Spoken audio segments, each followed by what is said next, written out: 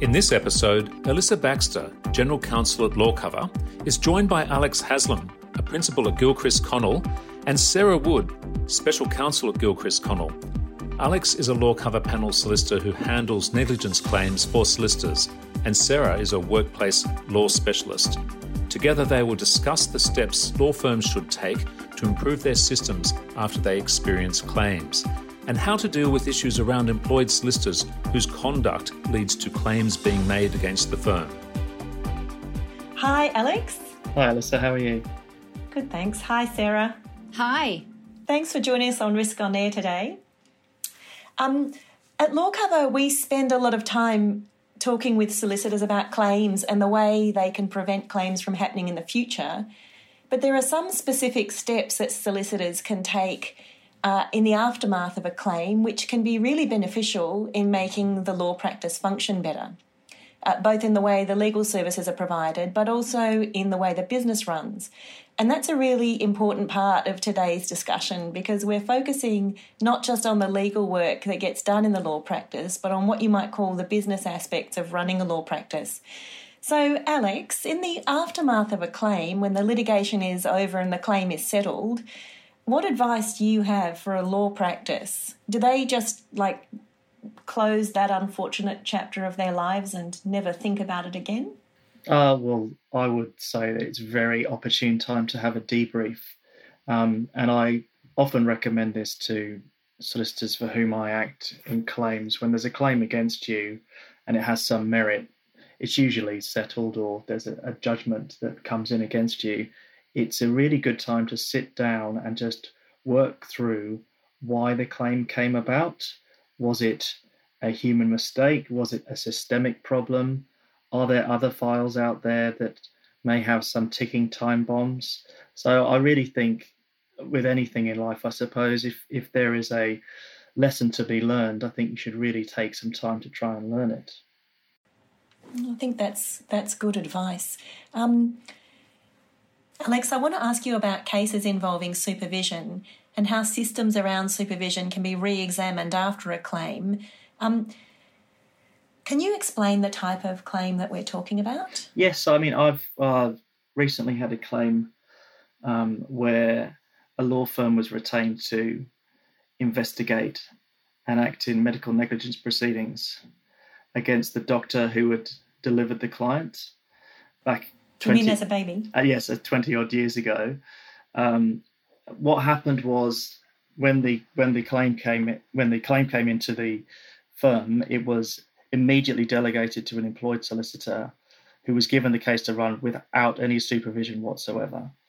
Now, the solicitor was clearly out of his depth and he made a number of mistakes. By way of example, it just snowballed. He procured and served an expert medical report that didn't support his client's case.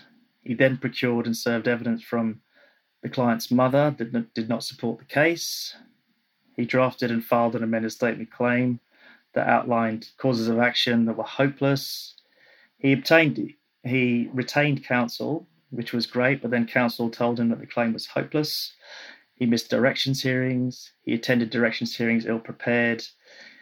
And right at the end, right before the hearing, he finally obtained an expert medical report that seemed to support his client's case, but because it was so late, he sought leave to rely on it, and that was denied. So when it came to a hearing, the claim was dismissed. Here, the law firm was exposed to a potential claim by the client or a claim for personal costs. Now, that really was a case of a lack of supervision because it was clear that there was a case there for the client to be running and that there was available medical evidence that supported it.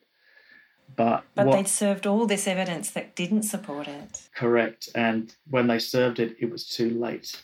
And as you know, if you try to serve evidence on the steps of the court before a hearing, generally the court has an inclination not to allow it in. So that really highlights that firm needs to have a good hard look at the way that the junior solicitors are being supervised, because serving evidence really isn't something that a junior solicitor should be doing without proper supervision to make sure that it's the right type of thing to be serving. What type of systems and protocols should a firm have in place around the running of a litigation file? Well, certainly not allow a junior solicitor to run a claim by themselves. Now, don't get me wrong, we've all, as litigators, been put in a position as a junior solicitor where you've had to run cases, but a lack of supervision is something that can be very critical, as was the case here. It's usually some firms are supervised more than others, and that's perfectly fine. It just depends on the circumstances. However, really, if you're going to let a junior solicitor run a file, then the senior practitioners need to be available. They need to foster a culture in their firm where a junior solicitor has a file of any description, in this case it was a litigation file, and there's a difficult issue that arises, they need to be available to discuss that. Mm-hmm. Now, here, I think it's quite clear that, particularly when counsel said that the claim was hopeless as put, at the very latest, that was a perfect time for that junior solicitor to go to his supervising partner and say, look, I'm in this predicament here. We need a way out of this.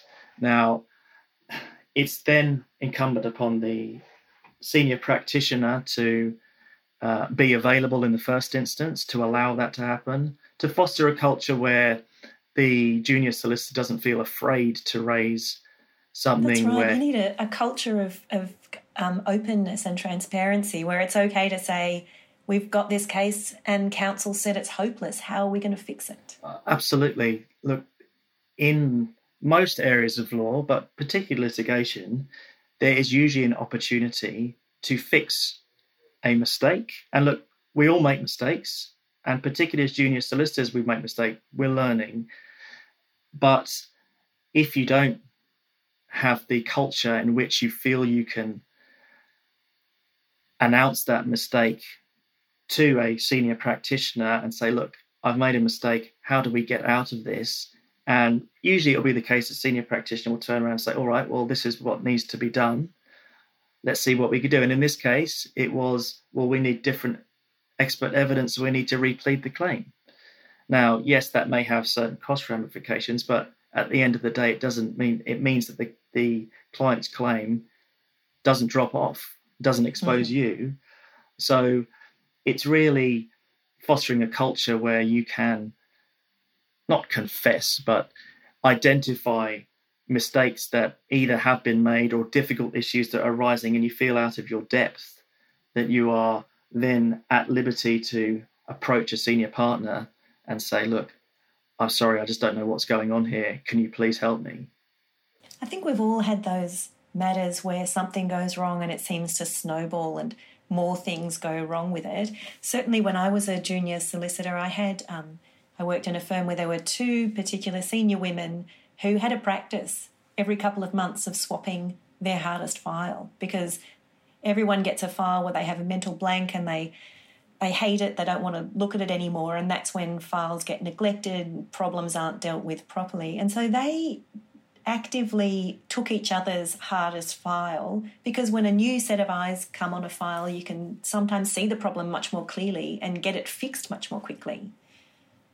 That's right. I think it's often good to have another set of eyes on a file, if that's a peer or whether that's someone more senior than you. But I think it's certainly in the case that I was discussing, it could easily have been turned around if there had been better supervision, or if daily supervision was not available, then certainly at least a culture, an open culture, where the junior solicitor could have approached someone to say, look, I'm out of my depth here. What if the junior solicitor doesn't think to themselves, I'm out of my depth? What if they don't have that kind of personality? Surely there should be some more structured type of supervision. Well, yes, there should be structured supervision, but sometimes the size of a firm or the busyness of a firm doesn't allow for that. I've generally seen what will work in such circumstances is where you have weekly meetings. You can have weekly meetings where you go through not every file, but what are certainly hardest files. But if you do have a junior solicitor who doesn't feel that they're doing anything particularly wrong, then that obviously is a significant issue. But usually at such meetings, these things will be elicited. That you'll say, oh, what's going on in this case? Where are the... So, for example, in litigation, what's the next court date? What needs to be done? What steps are you taking to obtain that evidence? What evidence are you getting? So weekly meetings can certainly... That really would have solved the problem in this case, wouldn't it? If the partner had seen what kind of evidence have you got, what's the statement you've got from the mother, then it might have made a difference as to whether those things were served and maybe not caused the problem. Certainly, and I would have thought that had counsel's advice been passed on, that the case as pleaded was hopeless, that the senior person would have stepped in and said, all right, well, we need to do something about this. Yeah, we could replead. Absolutely. We could fix it. So there's another type of problem which can arise when solicitors aren't well supervised, and the one I want to talk about is a disciplinary matter in VCAT in Victoria. It was a matter of Legal Services Commissioner and Ipadapo Alayemi. In that case, the solicitor was employed as a graduate in a busy migration firm, and he had carriage of a visa application for a client, and the solicitor completed that application and submitted it to the Department of Immigration. And the department sent a letter back refusing the client's visa application. And when the solicitor saw that letter, he realised that he'd made a mistake on the application. He'd just selected the wrong category from a drop-down menu. But that mistake had a fatal effect on the success of the application. And rather than informing the client or his employer about the decision and sending them a copy, the solicitor instead created entirely new documents and basically faked it, put in different reasons for refusing the application in order to cover up his error. He then sent the false documents to the clients. The client noticed that the document was false and confronted the solicitor, and the solicitor was then dismissed, and he was also disciplined by the Office of the Legal Services Commissioner. In this particular matter, the problem could have been avoided if there'd been closer supervision. But Sarah, I also wanted to ask you about what other changes a law practice could make in order to prevent this kind of what is really an ethical problem. Yeah, well, Alex has spoken a little bit about having a culture of openness. I really think that comes out to play with ethics as well. This is cultures created in a number of ways, but I think having conversations as often as possible about, conduct that you see that's ethical or examples you see that's unethical, and just really talking to staff about those things and making it clear what's acceptable and what's not. So just continuously having those sorts of conversations, I think, is really important. So in this particular case, the unethical conduct of the graduate solicitor meant that he was dismissed. What are the dangers in taking a step to sack someone in situations like that? Well, there's a number of claims that are available to an employee that's being terminated. And each gives rise to a number of different things that an employer needs to think about before actually making that decision to terminate. So the two major types of claims that are generally available to employees and that would be available to employees in a law firm are unfair dismissal claims and then another type of claim called general protections claims. Now, the unfair dismissal claims have an income cap, so they're only available to staff who earn under $153,600. That's the current cap. That cap changes at the end of the financial year. That would cover a lot of junior solicitors. It would, yes. Yep. It doesn't include super, it doesn't include bonuses. That's a base rate, so it absolutely would. And when terminating or considering terminating an employee who falls under that cap, an employer needs to think about a range of things and not just the conduct that's occurred. So the conduct that's occurred can be a valid reason for a termination, and there must be some conduct and a valid reason for a termination. But there's also procedural fairness that the Fair Work Commission will look at, and the Commission will be looking at whether the employee has had an opportunity to respond, to give a reason for the conduct or to provide some context. And the other thing that the Commission will be looking at is whether, despite the conduct and despite the procedural fairness, whether the termination decision is appropriate or proportionate to the conduct. So whether there's any harshness of the decision. In this particular case, I understand that the solicitor was under a lot of pressure, and there was one occasion on which he had collapsed in the office from exhaustion. Would that have made a difference to whether or not it was acceptable or whether it was okay to sack him? Well, I think it might have. And it's certainly something that's relevant, and it's certainly something that an employer will only find out about if they ask or if they provide that opportunity for the employee to actually explain what's happened. I think a lot of employers will look at a situation of falsifying documents as quite a serious form of conduct and, be of the view that there's no possible reason that could be given that could justify that. Sure. And that might be the case, but I think it's still important to take the step of just finding out whether there is an explanation or what's actually going on. Sure. And then you've got all the relevant facts and you can make the appropriate decision. And that's what the Fair Work Commission will be looking at. Was this person, given an opportunity to respond? And a termination can be unfair based on a failure of procedure alone. So it is really important that employers are doing that. What do you mean by that? What's the procedure that needs to be undertaken? So it'll be different in every case, but certainly in this example, putting the conduct, putting the allegation or the conduct to the employee, and just asking them for a response. What do you have to say about this? What happened here? Because you just don't know. This person might have been having, some mental health issues that have been happening for a while that the employer was unaware about. And it's only after asking the question that the employer will have the opportunity to have all that information before making that final decision to terminate. Would it have made a difference if the employee's conduct was as a result of undue work pressure, that it was just there was so much work going on in this firm that the employee really felt they had no choice but to falsify a document?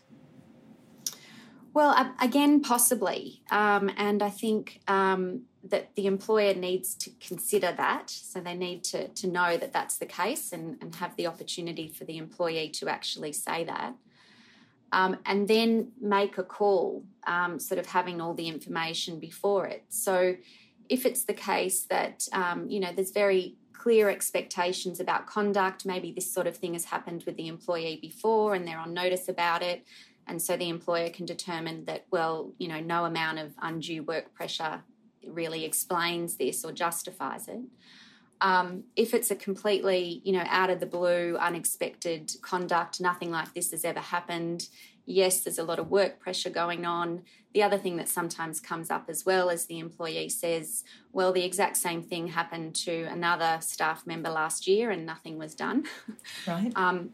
So all of those sort of things are relevant. So again, there's no limit to the factors that can be relevant in a termination decision, but what's important is the process, that the process is there to actually find these things out and have all of the factors before you, before making that final termination decision. Because a decision to terminate someone's employment is a very serious decision, and it is something that all of the courts and employment tribunals consider as a last resort. So a termination decision needs to be proportionate, and it needs to be obvious that no other form of outcome would have sufficed in the situation. So, a warning wouldn't have gone far enough, or some other sort of, a series of counselling with the employee also wouldn't have been sufficient. That a commission or a court will want to look at all those things and see that, yes, termination was the only appropriate decision in the circumstances. Okay, so it sounds like there's a fair amount of judgment and perhaps knowledge about what the Fair Work Commission's likely to say that needs to come in before an employer makes the decision to terminate. So it sounds like they might need some advice about that. Yes, often that's the case. Or even we were speaking earlier about how important it is to have a fresh pair of eyes on a situation. So just having an HR consultant or staff member to, bounce things off and get advice from, external legal advice, or some sort of fresh eyes and perspective on the situation. So you talked about unfair dismissal and the threshold for that, but you also talked about a general protections claim. Can you explain what a general protections claim might look like? Yes, so a general protections claim is a form of claim that's usually made by someone who earns over that income threshold. It is more focused on the reason for the termination. So it is less focused on things like procedural fairness and proportionality of the decision, and it is more focused on what the real reason for the termination was. If the real reason was a prohibited reason, and there's a number of prohibited reasons, but the most common type of prohibited reason that a claimant will rely on is exercising a workplace right to make a complaint or inquiry about their employment. So if the termination is found to be because of making that complaint or inquiry in relation to the employment, then the claim can fail. So if it was in this particular situation, the junior solicitor had been complaining for some time about overwork, that they'd been overburdened, that they felt like they weren't being treated fairly the way other employees were, and then this happened, could that form the basis of a general protections claim? Yes, it absolutely could, and that's a very, very common situation because an employer might think that there's just simply been no complaint that's been made. There's been no activation of any complaint policy or procedure, so there's no possible complaint. But you'd be surprised at the forms of complaint that courts have found, and it can be something as simple as an email to a manager, stating a problem with a performance situation or, a problem with the employment. So it's quite a broad interpretation that's been taken of the complaint or inquiry. Okay, so there's no kind of cut and dried complaints process that needs to be made in order to form the basis of a general protections claim? No, it can be much broader than that. There will be criteria. Not everything that someone does in their employment will be considered to be a complaint or inquiry, but certainly it doesn't need to have the formality of a complaint being lodged under a grievance process. Mm-hmm. Okay. All of those areas carry significant risk where an employment relationship breaks down, and a lot of law practices are very small, just like one or two principals. What if you don't have an HR partner or you don't have an HR department? What can you do when you really don't have very many resources and you're thinking about terminating the employment of a solicitor? Well, I think that a law firm will need to look at a range of options. It may need to call on the advice of an employment lawyer. It may need some external HR assistance, but it needs to be looking at a range of options to get some advice and properly consider the decision. Because they are quite risky. Like, this does seem like a bit of a tricky area of law, and I know a lot of lawyers steer clear of dealing with this area because it's got all its own rules and processes that maybe not every lawyer understands. Yes, it is very complicated, and the costs can be quite high as well. So not just the costs of any sort of settlement or judgment, but the legal cost involved for an employer can be high. For example, most of these types of claims will go through an initial conciliation or mediation process before getting to a final hearing, and costs even up to that very early conciliation process can be on average of $10,000, but right up to $70,000, $75,000 I've seen some take. So, and how long does a conciliation take? Like what kind of work is involved in that? So there's a sort of pleadings process. There's no formal pleadings usually in the Fair Work Commission, but it's a pleadings type process of application and response. There's usually some investigations that are done, so there might need to be some witnesses that are spoken to in order to get a clear view of what the employer's position is before going into a conciliation. And then the conciliation itself is a few hours with a conciliator, but the preparation going into that as well. I think what's probably surprising for a lot of people is that all of this happens over a very short period of time. So all of that can happen in the space of sometimes 2 or 3 weeks from receiving the claim to actually being ready to go into a conciliation and possibly settle the matter. So you can spend $70,000 in 3 or 4 weeks. Lawyers are very clever at well, it is possible because there can sometimes be a number of respondents that are involved, a number of different witnesses who need to be spoken to, so there can be some claims that are quite complicated. Yeah, okay. So I know that that can be very daunting for a small practice that has a few employees facing the prospect of a claim by an employee. And I just wanted to mention that it is possible to get insurance to cover those kinds of employment claims.